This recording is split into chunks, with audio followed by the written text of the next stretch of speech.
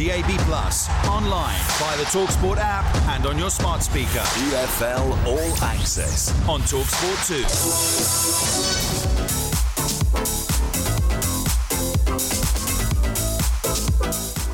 Hello and welcome to EFL All Access on TalkSport 2. We had a full round of EFL fixtures this weekend after the international break, and they did not disappoint. Leicester thumping Southampton 4-1 to put the pressure on Russell Martin. You have a choice to either really support your team and go through the pain with us and to stick with it because it'll be worth it in the end, or you can make it a bit more difficult for the players. On Tuesday night, we'll just have to wait and see. Leeds United silenced the Den in south-east London as they put 3 past Millwall. Dan James using his pace down the centre, the cross in, looking for Rutter. There's a slip from Mitchell. Rutter can make it 3, and he does. And Leeds United are running away with this. And Port Vale have been sensational in League One since their opening day thrashing at Barnsley. You're going to hear exclusively from their manager, Andy Crosby. I want them to come and watch our games and be excited and be in love with their team and see that their team are going to run around and they really care about representing the club really well.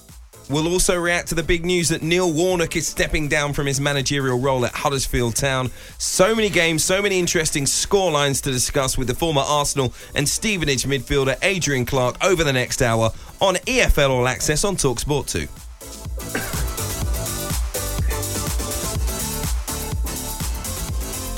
I am Hugh Wizencroft, your host, and as I mentioned, Adrian Clarke is alongside me in the studio on a weekend that was great for sport generally, but that the EFL delivered end-to-end, exciting football, some fantastic goals as well. It was one to delight in. I loved it. I really did. I thought it kicked off in style with the game at St Mary's.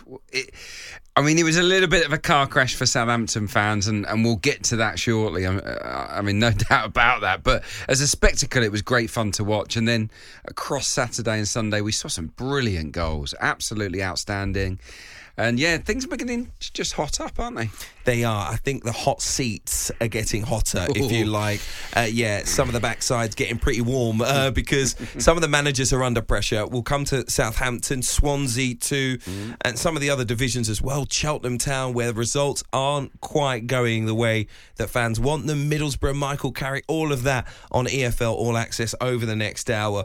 But we'll start with someone who has already leapt out of the hot seat. Did he jump or was he pushed? We're not quite sure. Neil Warnock announcing that he's going to step down from Huddersfield Town. The Terriers 17th in the Championship after a 2-0 win over Rotherham at the weekend. Warnock believes now's the right time. Stoke City on Wednesday will be his final game in charge. However, he has announced that he's not retiring. Before we discuss it, Adrian, let's hear from the man himself. Huddersfield holding a press conference earlier this afternoon to announce the news. Here's what Neil Warnock had to say. When Dean brought me back, it was Dean who pleaded with me for days and days and days and changed my mind. And I said to him, look, Dean, I'll come back and help while I'm wanted. And, obviously, once I'm told that, they're ready to bring somebody in, yes, I've got to admit I thought it would be about Christmas time. Are you with me? But it's come earlier, sooner than I'd expected. But once they've told me that, I think you've got to move on quickly, really. You can't, I think, any job, not being disrespectful if you're not wanted type of thing, you want to go straight away, don't you? Well, you can understand that from Neil Warnock, can't you? In his press conference, he also said there'd been no fallout that he was aware of. It's just about the club deciding to make the next step, as they always said they would, and you can't say fairer than that. But I'm quite intrigued by it because at the start of the season, Neil Warnock was essentially saying, I wanted to go, but as he mentioned there, I was begged to stay. Now he's kind of making noises as if he's been forced out. It seems very strange. Well, his pride is hurt a little bit, isn't it? Because it sounds to me, reading between the lines, that he's heard some whispers that they've started to sound out other people, and he's maybe confronted them over that. And the answer is they've been honest and said, well, yeah, we're making plans for your successor. And they've had a conversation that has ended with him saying, well, I'll go now then. And I do get that from his point of view. It's a strange one. Neil's funny, isn't he? I think he prefers the short-term deals anyway. I think he is a firefighter at this point. He can go and have a little mini retirement, as some people call them, over the next few months. And I have no doubt whatsoever that come January, February, March, someone in desperate need will come knocking at Neil Warnock's door and he'll be back and he'll do another rescue job. He's brilliant at it. 17th in the table. It's not bad. It's not bad, is it, for Huddersfield? So only lost 3, and 2 of those games were against Leicester City and Norwich City. So there's nothing to be ashamed of this season. It's not been terrible by any stretch of the imagination, but I guess with the style of football being, not attritional, but it's maybe not the most modern style of football. Maybe the ownership are looking to bring someone in with more modern ideas that they can progress and move forward with. It is an intriguing one, though, because you know what you get with Neil Warnock, and you know what you've been getting with Neil Warnock so far this season. And I feel like they listen, I say take a decision. Maybe, as you mentioned, Neil Warnock has found out that they're making plans that were meant to come further down the line. And he's decided, well, look, I'm not going to work in these conditions. But it does leave the season in a little bit of jeopardy, depending on the decision that the hierarchy at Huddersfield now make. Is there a Huddersfield Town fan out there that thought if Neil Warnock stayed the entire season that they would get relegated from the Championship? I don't think so. I think they felt pretty safe. They knew they wouldn't go for promotion. They haven't got the squad for that anyway. Yeah. But I think that relegation is unlikely when Neil Warnock is at the helm. Whoever they appoint, it's a risk. It's a massive gamble because Neil is a safe pair of hands. So we'll see what goes. He says he's not retiring, so as you mentioned, Neil Warnock could be back. He's a great character. We love him in the EFL. But for those Terriers fans, I think this week will be a very interesting one to see who they appoint. And really, I'm putting you on the spot here. You try and wreck your mind over who might take over the job. I spoke to Darren Moore recently. I know he was in Yorkshire, of course, with Sheffield Wednesday, hearing little noises here or there that Derby County might be thinking if things don't perk up when it comes to Paul Warne, he might be a name that they might consider. I think he'd be brilliant for the job at Huddersfield. In fact, I think he'd be brilliant for virtually any job in the EFL. But the big decision comes soon. Yeah, Darren Moore and Nathan Jones are the favourites. And there are a lot of good managers out of work at the moment. Chris Wilder, of course, as well. So they won't be short of options. There's a lot of talented coaches out there. But yeah, it feels a little bit sad.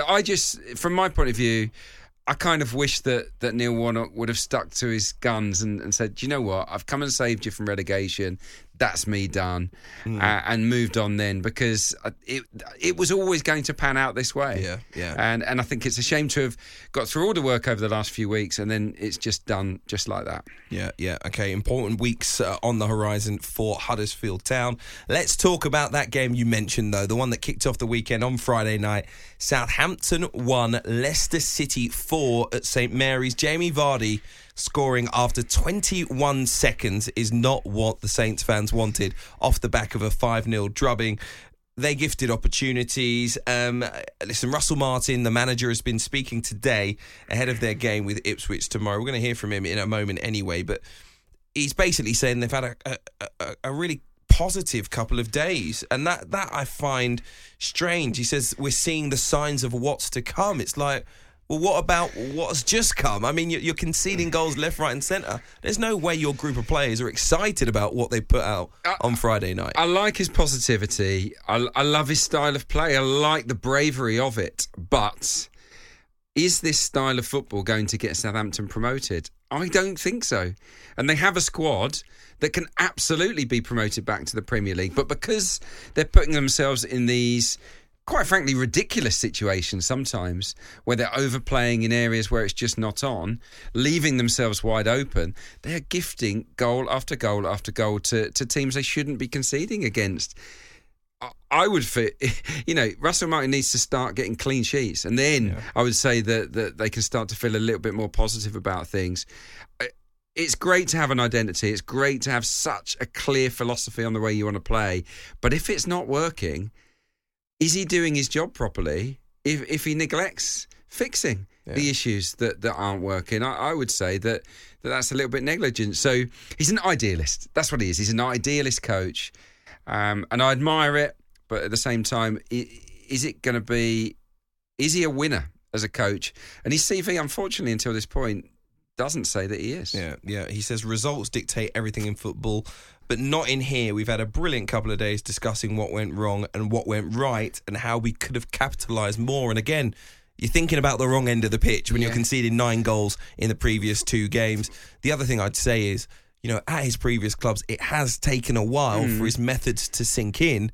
I don't know if the Saints fans or the Saints board expect some teething problems before they eventually, get going. But this is a club that would have wanted to immediately bounce back to the Premier League. The Saints board expect promotion back to the Premier League. That's what they expect. They're not going to give him that much time. If it looks as if Southampton are going to finish mid-table and not even make the playoffs, they will make a change. It's as simple as that. He needs to get results pretty quickly, Russell Martin. He's under pressure, big time. Let's hear what he had to say at the weekend. Russell Martin, the Southampton boss, with the Saints supporters, by the way, making their voices heard after the full-time whistle, has implored the fans to get behind the team. Football is so interesting because 2 games ago, everyone's loving it, everyone's loving life, we're unbeaten, and now 2 games later, we're a terrible team. I'm sure there'll be people saying what they want to say. But if anyone thought we were going to get to where we want to get to without any pain, then that's really naive. So, for me, it's been the same at every club I've been at, and by the end of every club we've been at, we felt a really strong connection with the fans, and the fans have enjoyed what we've done on the whole. Obviously, you're not going to please everyone. So we'll make sure of that. But it's so early. You have a choice to either really support your team and go through the pain with us and to stick with it because it'll be worth it in the end, or you can make it a bit more difficult for the players. On Tuesday night, we'll just have to wait and see. Just don't want to hear him putting himself at loggerheads with the fans. Nah, it's a bad idea. He's used the word naive there. He's telling the fans how they should be feeling. The bottom line is they pay their money for the ticket prices aren't cheap. Yeah, they do like the style of football, but they also don't want to see their side concede 4 and 5 goals every week, do they? That's a pretty miserable experience. So there's pain, like a pinch. Yeah, and exactly. And there's getting slaughtered as well. So they might have expected a little bit of pain, but they don't want to see their side getting hammered. Teething issues are par for the course, but that is a massive issue. That what's happened in the last few weeks structurally. They've been shambolic. They've conceded the most goals in the Championship. This is one of the favourites. It shouldn't be happening. Very quickly, let's talk about the team at the top of the table, where Southampton, I'm sure, wish they were. And that is Preston after a 2-1 win over Plymouth. Another game. Gilt-edged chances at both ends. At times, you've got to give credit to Plymouth. They sliced Preston open on occasion, but Preston made their chances count. Back at the top of the table, Ryan Lowe, of course, beating his former side as well. I think, when you look at the early start to the season, you wonder if Preston have what it takes to build on this. But you think certain sides hit that wave of form where they're on that momentum of cloud 9 football and everyone's just enjoying themselves. And for a lot of teams in the EFL, we've seen that last 20, 25 games, all right, not unbeaten in that run, but just playing really good football that no one expected. Can Preston be that side? Yeah, I think they can. They've given themselves some wriggle room, haven't they, Preston North End? Because there will be bumps in the road. They will lose games, but they've built up a tally of points that puts them in and around the playoff picture, at least until Christmas now. They've got off to a dream start. Haven't played that many of the top sides in the Championship yet, but this was a good test because Plymouth have got their own threats, and obviously Steven Schumacher is a good friend of Ryan Lowe's. He will have known his game plan, I think, inside out. The story of this game was Liam Miller, the debutant, came in. He's a Canadian international, came in at left wing back, which has been a bit of a problem position for Preston over the last few years, and he bossed it.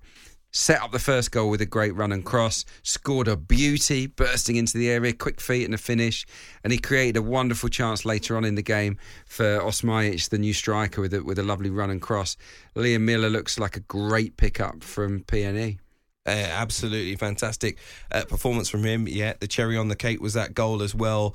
Hopefully, just for those North End fans who've been waiting a long time for a real tilt at promotion, this could be their year. Are they the biggest club never to have reached the Premier League? Yeah, I think them and Bristol City I think, are the two biggest that have never made it to the promised land. I don't think Bristol City will do it this year, but Preston have given themselves a shot at it. Yeah, it could be an amazing story. Another amazing story from the EFL this year. Let's hope they can maintain that form and properly challenge. We'll talk about more from the Championship next on EFL All Access in partnership with 888 Sport. Made to challenge, made to debate, made to play. It's 18+. BeGambleAware.org. On DAB+, online via the TalkSport app and on your smart speaker. EFL All Access on TalkSport 2.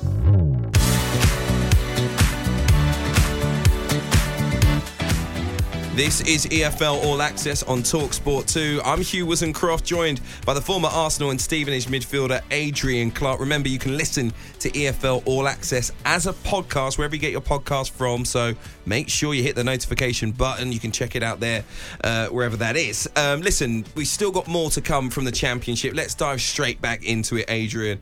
The Millwall fans not really enjoying their afternoon at the Den on Sunday. Losing 3-0 to Leeds will leave a bad taste in the mouth. Joel Perreault with a double, helping them register a second win of the season. Leeds up to 10th now in the table, 2 points off the playoffs, so their fans will be feeling a lot more comfortable about the situation. Millwall 18th following a third defeat in their 5 games. Joel Perreault, let's talk about him, because he's finally, I think, just beginning to form a relationship with his teammates and settle in. Could be a huge player for them this season. I think he will be a huge player for them this season. He was my tip to be Championship's player of the season before we all kicked off. And I said at the time, I think on the preview show, whoever gets Joel Perreault is going to have a massive leg up in terms of getting promotion to the Premier League. And he started very, very nicely. It's a lovely goal. It's a lovely team goal. Well, both of his goals came from beautiful moves, great pieces of interplay. Jorginho Ruter played a big, big part in those goals as well. But yeah, Perreault, what I love about him, aside from movement, and movement among strikers is really, really important. You've got to be smart and clever, and he is. But what I love is that he scores different types of goals. He will spank it in from 25 yards sometimes, and then on other occasions he'll get a poacher's goal like he did at the New Den. His first goal in this game, the way he touched it and finished it in one movement, was poetry in motion. And that was the sign of a real classy front man, in my opinion. And there's the sort of, green shoots there. You think Perreault and Ruter, are they going to have a combination? Because if a manager can find a front two that clicks, that is the dream, really, because they're great talents, those two. And it baffles me a little bit that Leeds didn't use Ruter really at all in the Premier League. They signed him for big money and they wrote him off before he'd really been given a chance. I think now we're starting to see what they paid the big money for. Yeah, I think, I went to one of Leeds' games recently, Sheffield Wednesday game, where they obviously didn't deliver a victory, and I was actually concerned about Ruter and Perreault, their styles. They didn't seem to have any kind of chemistry. I wanted Perreault, as I'd seen him at Swansea, to be towards the penalty box, central, coming short to link up, but he was dropping really deep into midfield, and I thought, maybe Leeds United just need a little bit extra in midfield to help them out. They obviously brought in the likes of Jaden Anthony very late in the window. Glenn Kamara came in too. But it's actually the same side that I watched on that day that started this weekend. And yet you felt that there was a transformation there. It was on the counters where they really looked at their best. And obviously in the home game against Sheffield Wednesday, they didn't get the chance to counter very much because they're up against quite defensive opponents. So they've got to find a way to win those games at Ellen Road, where teams set up more cautiously. I think when they're away, they're going to be dynamic and because they've got so much pace. Nonto, Somerville. What about the two subs that came on? Daniel James and Jaden Anthony. I mean, they're two Premier League quality players. Bournemouth were quite reluctant to let Anthony go. So they've got 4 great wingers, and I think they've got 2 strikers that can gel. It's just, they are a bit light in central midfield. I love the partnership of young Archie Gray and Ethan Ampadu. It's brilliant. It's working great, but what's behind them? That would be my worry moving forwards. But I think Leeds will climb the table. I'll be staggered if they're not at least in the top 6 by Christmas. Let's get to the South Wales derby next. Went off without a hitch, really, on Saturday night. Thankfully, exactly. But did finish at Cardiff City 2, Swansea City 0 to put real pressure, I think, on Mike Duff, the Swansea boss. It actually halted Swansea's run of 4 straight wins in the fixture since 2021. It's only their 4th derby victory in 12 attempts, Cardiff City, so it was really one to savour, but still looking for that first win in the Championship for Michael Duff, and they are in the bottom 3, Swansea. How big is the pressure on his shoulders? It's huge. I think that Michael Duff needs a win in midweek. He needs a win at the weekend. He needs to ease the pressure on himself. Not many managers lose that derby and survive to host the next one or to be involved in the next one. History will tell you that. So it's pretty brutal down there in South Wales, and I think that Michael Duff has got a lot of work to do. He was trying to be upbeat afterwards, but my honest take, having watched the game, is that in that second half his players did not deliver at all. They got steamrolled. Cardiff wanted it more. They were more athletic, more powerful, more attacking. Swansea didn't offer much at all, and that was a concern. There wasn't really that much fight here among the Swansea players. Cardiff, it was a dream day. Absolutely superb. Loved Ollie Tanner and his contribution with the goal off the bench and winning the penalty. Aaron Ramsey coming to the fore.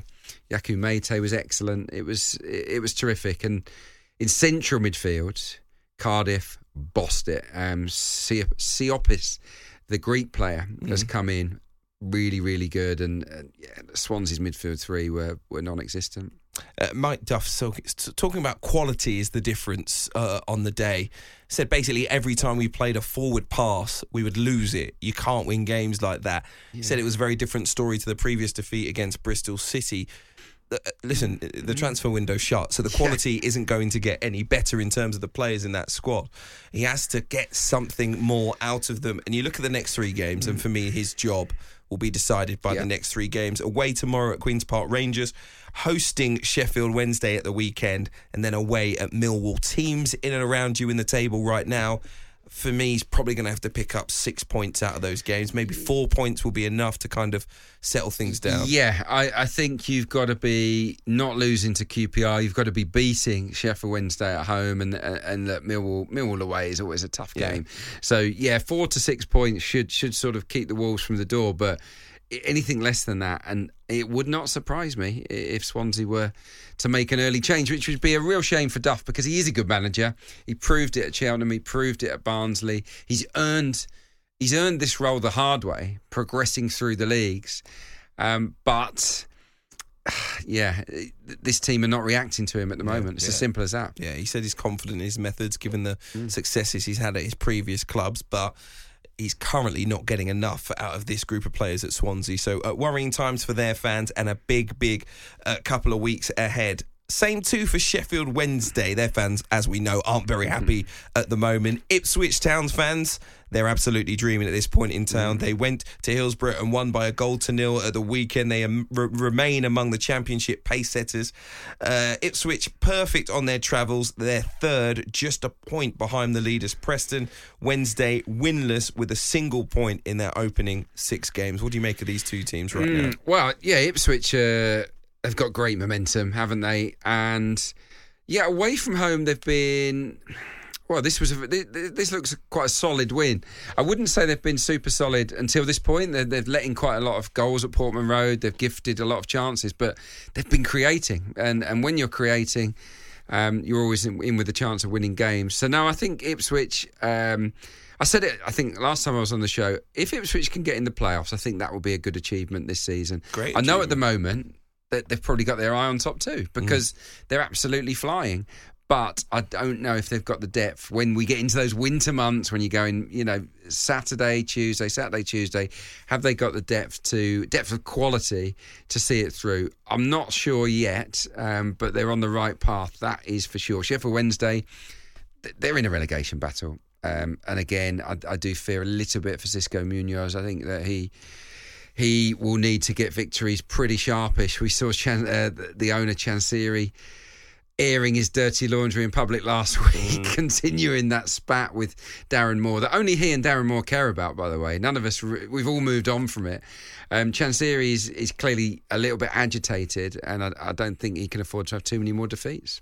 Well, if life is disappointing at Sheffield Wednesday right now, imagine being the only team in the table who's actually beneath them. Middlesbrough beaten once again at Blackburn Rovers, 2-1. I was there. I've got to say, it was an end-to-end game. It could have gone...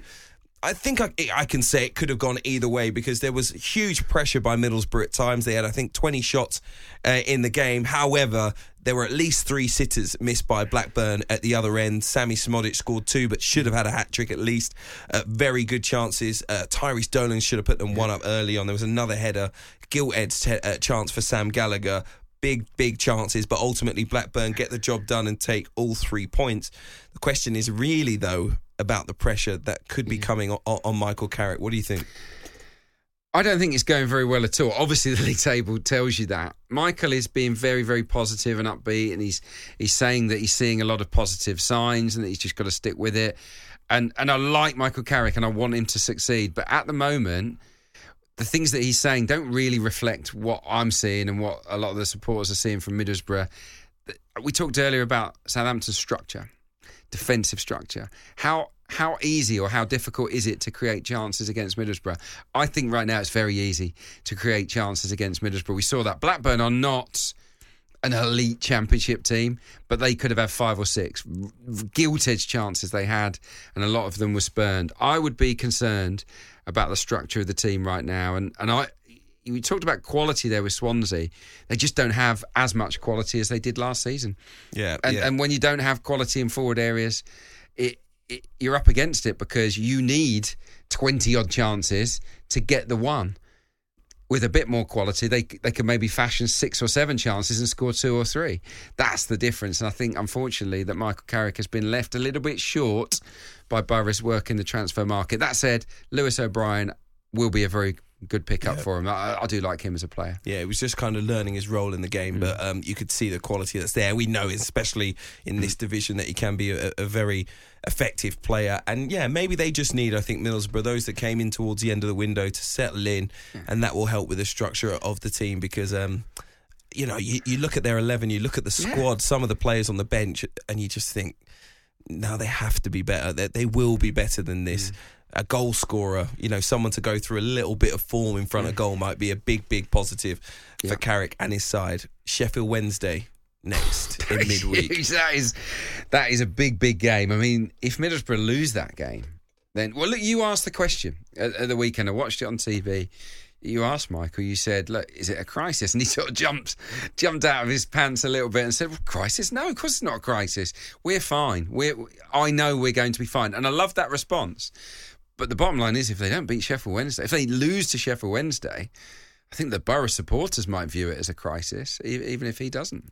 Big game coming up. We'll see if Middlesbrough can bounce back and get their first win of the season, or if the same will be true for Sheffield Wednesday. We will jump into League One after this. You're listening to EFL All Access in partnership with 888 Sport. Made to challenge, made to debate, made to play. It's 18+. BeGambleAware.org. On DAB+, online, via the TalkSport app and on your smart speaker. EFL All Access on TalkSport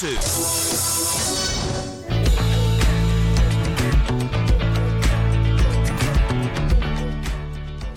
You're listening to EFL All Access here on TalkSport 2. I am Hugh Wisencroft and I'm alongside Adrian Clark, looking at the big stories in the EFL across the weekend. Let's head into League One next. Loads of great games, loads of great goals too. Exeter staying top of the table with a 1-0 win over Cheltenham Town. We need to discuss Cheltenham, who have not scored a goal this season after 7 league games. Halifax Town hold the record for the longest goalless run at the start of a season. That was 8 games, so they're almost there, back in 1990. So, listen, it's not a great time for Wade Elliott, Adrian, we have to say. They lost Alfie May, of course, to Charlton in the summer. 20 goals and 23 goals in the last 2 seasons.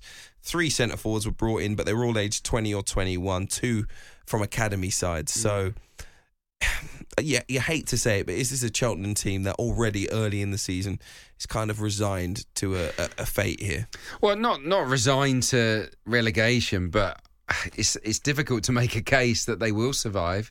If you can't score goals, you can't win matches. If you can't win matches, you will go down. So, yeah, it's been a bleak start. I did see them in the flesh earlier on in the season against Birmingham, and they just offered nothing in forward areas. They did look short, no real pace, no great strength. Experience was light.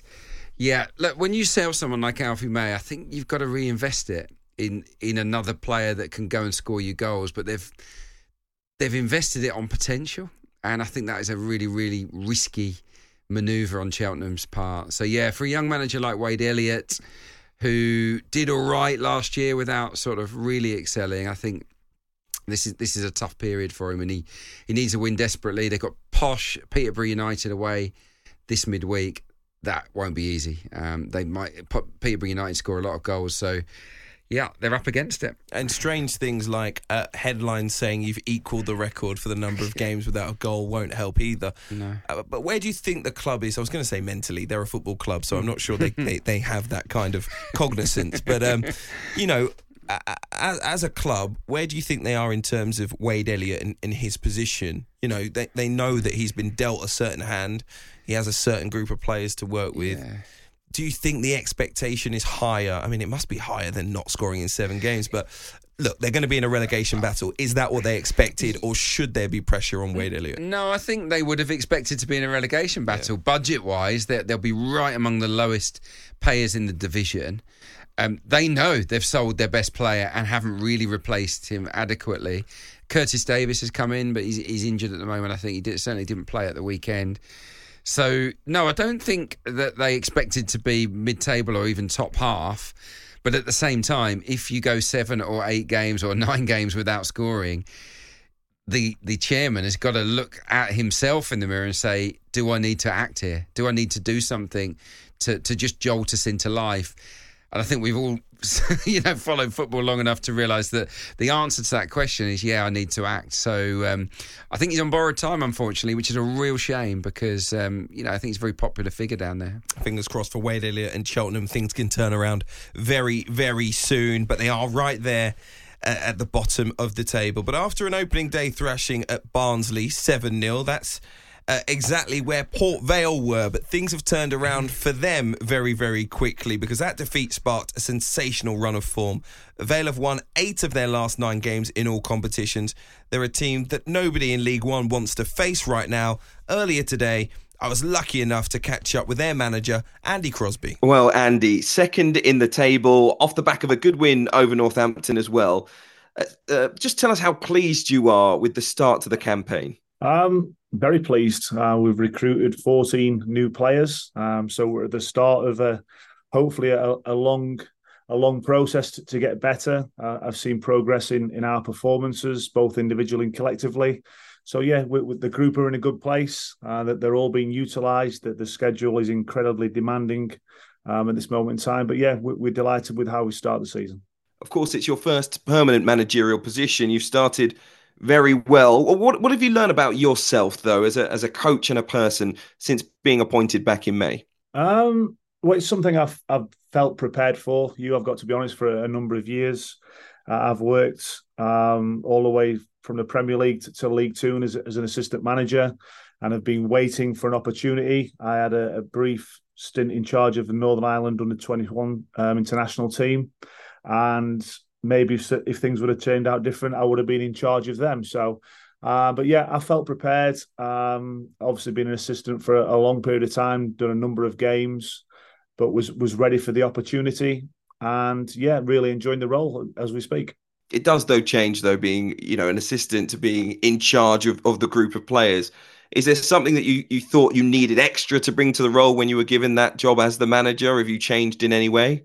No, I've not tried to change at all. I've got to be honest. I think if you treat people with respect and trust and build up good relationships with them and make sure that you care about them as people, I think it's the right way to do things. So yeah, I've not tried to change in any way. I obviously have to make the big decisions and disappoint players and tell them they're not playing, which is tough because I see how hard everyone is working Monday to Friday. But yeah, say enjoying the role. And doing very well at it as well. Taking you back to the first game of the season, I know you won't want to hear it, but a 7-0 defeat to Barnsley was one of the most stark results that we saw on that opening weekend. But in a way, was it a good thing for you? Did it almost give yourself and the players a new focus, a laser-like focus to get back out there to turn things around instantly? Listen, it was an extremely disappointing scoreline. If you'd have looked at the game and how the scoreline panned out, it maybe was a little bit harsh on ourselves, but it was a process that we go through every single game. We looked at the game on the Monday morning as a group and spoke about things we hadn't done as well and things that we had to improve on immediately. And the amount of crosses and first contacts we allowed in our box against Barnsley wasn't going to get us very far if we continue to do that. But the response of the players and of the staff and of the whole football club has been really good. And we won our next game against Fleetwood in the Carabao Cup.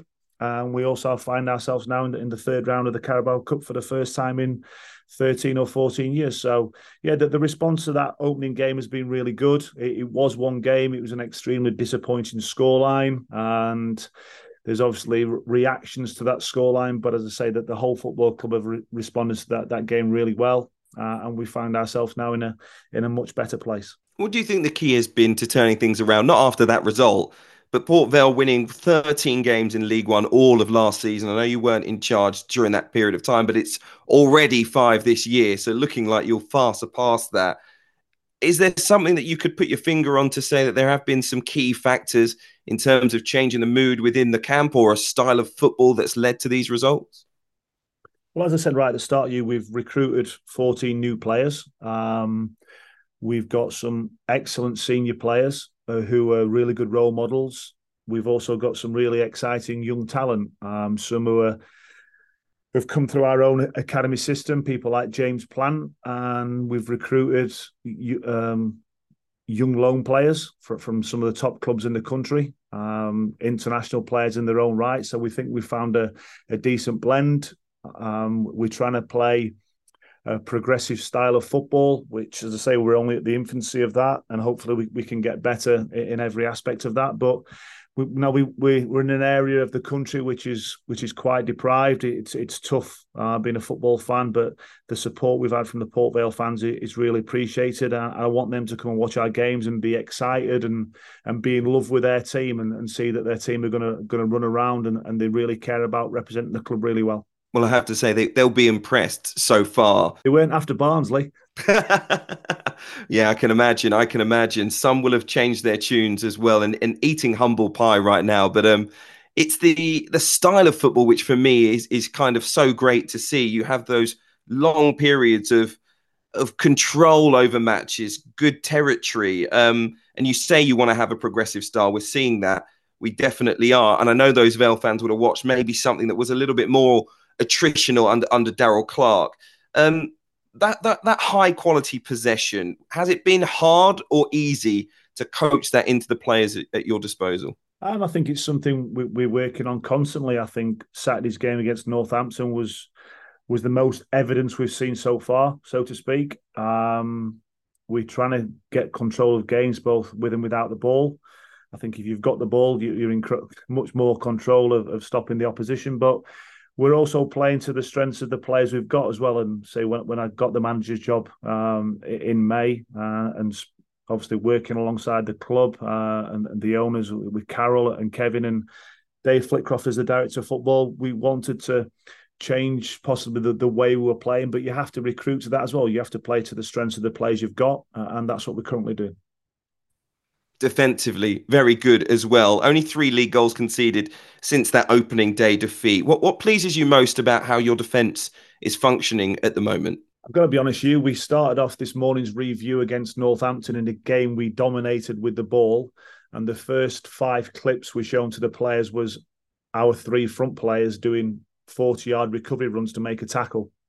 I think that says a lot about where the individuals are, where the group is collectively. We're working incredibly hard to become better, both individually and collectively, and that will hopefully continue. And looking ahead now, how do you think you build on this? Because hopes will be rising amongst some of those Vale supporters.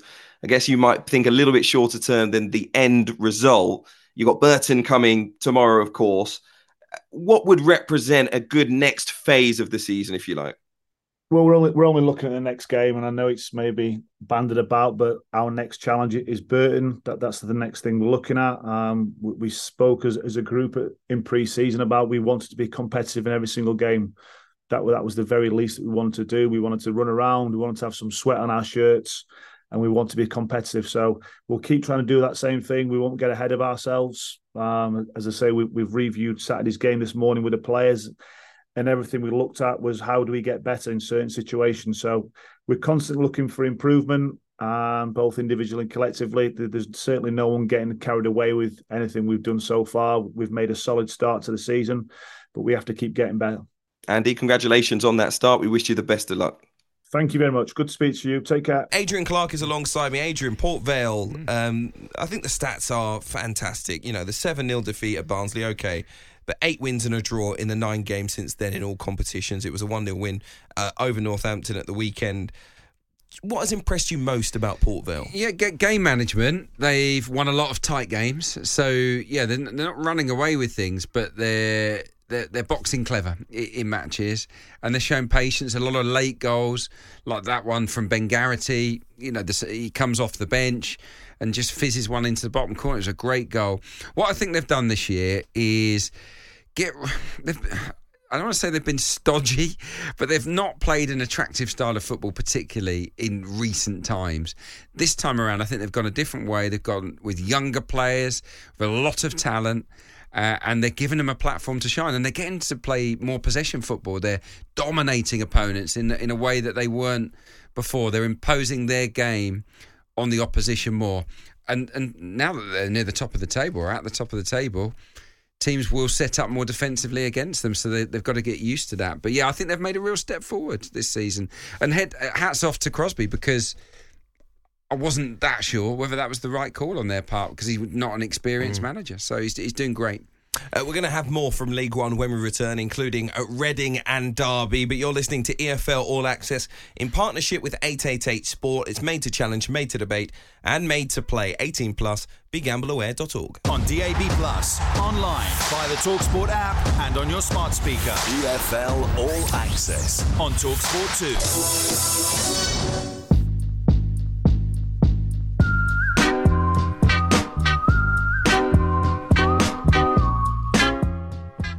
Right, not long left on EFL All Access. Hughes and Croft here alongside the former Arsenal midfielder Adrian Clark. Let's talk about Reading, shall we, Adrian? Yeah. Unexpected 2-1 win over Bolton in League One. Bolton are blowing hot and cold, aren't they, at the moment under Ian Evatt? Why is that? Well, I was surprised because I saw them in the flesh, albeit in the EFL Trophy against Salford. They played a very strong side that night, and I thought they played great football. And the bits I've seen of them elsewhere this season, I've been impressed as well. So, yeah, this result shocked me. I don't know if there's too much wrong there. They've got good players all over the pitch, excellent depth as well. I still think that Bolton will be there or thereabouts in regards to the top two, but they switched off in the second half of this game. To their credit, Reading fought back. You know, they fought well, didn't they? Good goal from Savage, Robbie Savage's son Charlie. Good goal from distance, and then Vickers gets a goal as well. Given all that's going on there with the points deduction, with the tennis balls flying onto the pitch as well, I think the players deserve enormous credit for getting that win, because no one really saw it coming. Paul Warne at Derby County has some questions to answer regarding whether what he feels his best side is and what kind of football they should be delivering. It was a 1-1 draw at home against Portsmouth. I think they played pretty well, to be honest, but didn't get the victory. Will there be pressure on Paul Warne soon? Because I think a lot of us expected Derby to be one of the standout teams in promotion. Yeah, they've only ever been in the third tier twice, and they've got out of it within 2 years every time. So there's a bit of pressure on Paul Warne to get them up this season. Otherwise, this will be seen as the sort of lowest ebb in Derby County's history in terms of the standard of the team. I've got a friend that goes and watches Derby most weeks, and he says they look a slow, laborious, mid-table League One side. He's not impressed at all at the moment, and he was at pains to point out that Portsmouth absolutely deserved their equaliser on Saturday, even though it came very, very late from Colby Bishop. That they warranted it. Derby didn't do enough to win. So no, I think the football's not great under Paul Warne. You've got to kind of put up with that because he's a results guy. He's a great motivator. He's got a proven track record, but they won't play beautiful football. When you don't play beautiful football, it's got to be winning football. And at the moment, not enough wins, unfortunately. So yes, he'll be under pressure, but if I were Derby, I would stick with him a little bit longer. Got to talk about Doncaster, who finally got their first win of the season away at Forest Green, 2-1, stoppage time winner as well.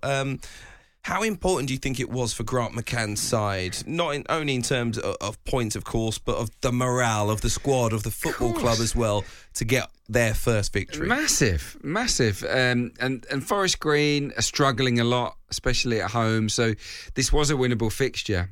They conceded a lot of shots in this game. I think Forest Green had 28 shots, if memory serves me right, in this game. So it's not as if Doncaster went to the New Lawn and shut up shop and earned a confident away day victory. They rode their luck big time. Did you see the goals? Oh, my goodness. Harrison Biggins with the overhead kick. That belongs in the Champions League. That returns tomorrow. It came a couple of days too early. I mean, that was a stunner. And then came the winner in the 96th minute from Ben Close. It's top corner. It's 30 yards out. But in my opinion, Hugh, it's a cross.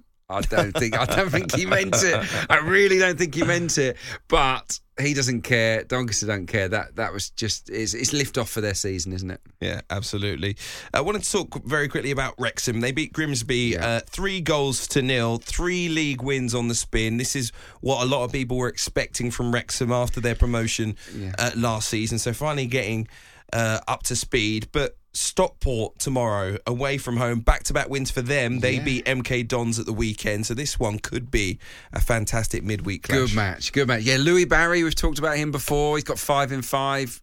Finally fulfilling that potential we know he's got. So Stockport are definitely up and running, but Wrexham looks strong. That's a terrific result. 3-0 at home to Grimsby. A couple of bullet headers in the game, and Elliot Lee, a player that has just performed outstandingly well ever since he joined them. He scored his 7th goal of the season already. You know, he's not even a centre forward, Elliot Lee. They brought Stephen Fletcher in the other day. I was up at a hotel with my wife, actually. We had a little couple of days away, a little spa break, and I saw Stephen Fletcher there. I was like, what's going on here? It was in Cheshire, and later that day he made his debut for Wrexham. I hadn't been aware that he joined them on a free, so that's another big name that they've got on board to go with James McLean, of course, who joined earlier in the summer. I think Wrexham are absolutely going to be in the conversation for promotion, and yeah, if they can sort their defence out like they did at the weekend, they'll be fine, because the issue has been conceding goals. We know that Wrexham can score for fun. If they can start keeping clean sheets, they'll probably go up. Okay, Adrian, been a pleasure to be with you. Remember, you can listen to us every Monday from 6 p.m. here on TalkSport 2. If you miss any of the shows, you can listen back on the TalkSport app. We're also available as a podcast. You can download wherever you get your podcast from. Just search EFL All Access. Thanks for listening. I'm Hugh Wizencroft.